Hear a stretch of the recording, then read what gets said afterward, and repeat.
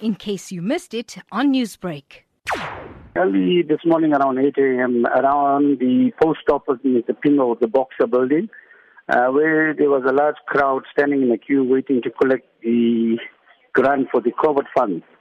When there was a dispute among few people there, and one Bravo man pulled out a firearm, firing shots, wounding one female and a male in the foot. And he then made a run for it. We responded, and we were pointed out by the public where this guy ran to. We managed to apprehend him, restrain him, and disarm him. And he was handed over to the authorities. But on his way, after he shot the two people, he did shoot another pedestrian on the road. Unfortunately, that person never made it. He succumbed to his injuries.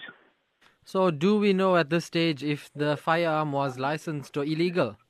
Unfortunately, no. It's taken for ballistics by the SAP from Isipingo. This is really a shocking incident to happen for a grant collection. What was the thoughts of the other people in the line? I'm sure they must have been pretty traumatized. Yeah, a lot of people were traumatized and hysterical, the shock of what really happened in front of them. So we managed to calm them down and speak to them. Did you interview the suspect? The suspect was badly injured by the bystanders. He was mob justice. They hit him with boulders and bricks, so we didn't get a chance to talk to him, but we had to secure the place. So what's his condition at the moment? He's injured badly to the head, but he was taken to the local hospital for treatment.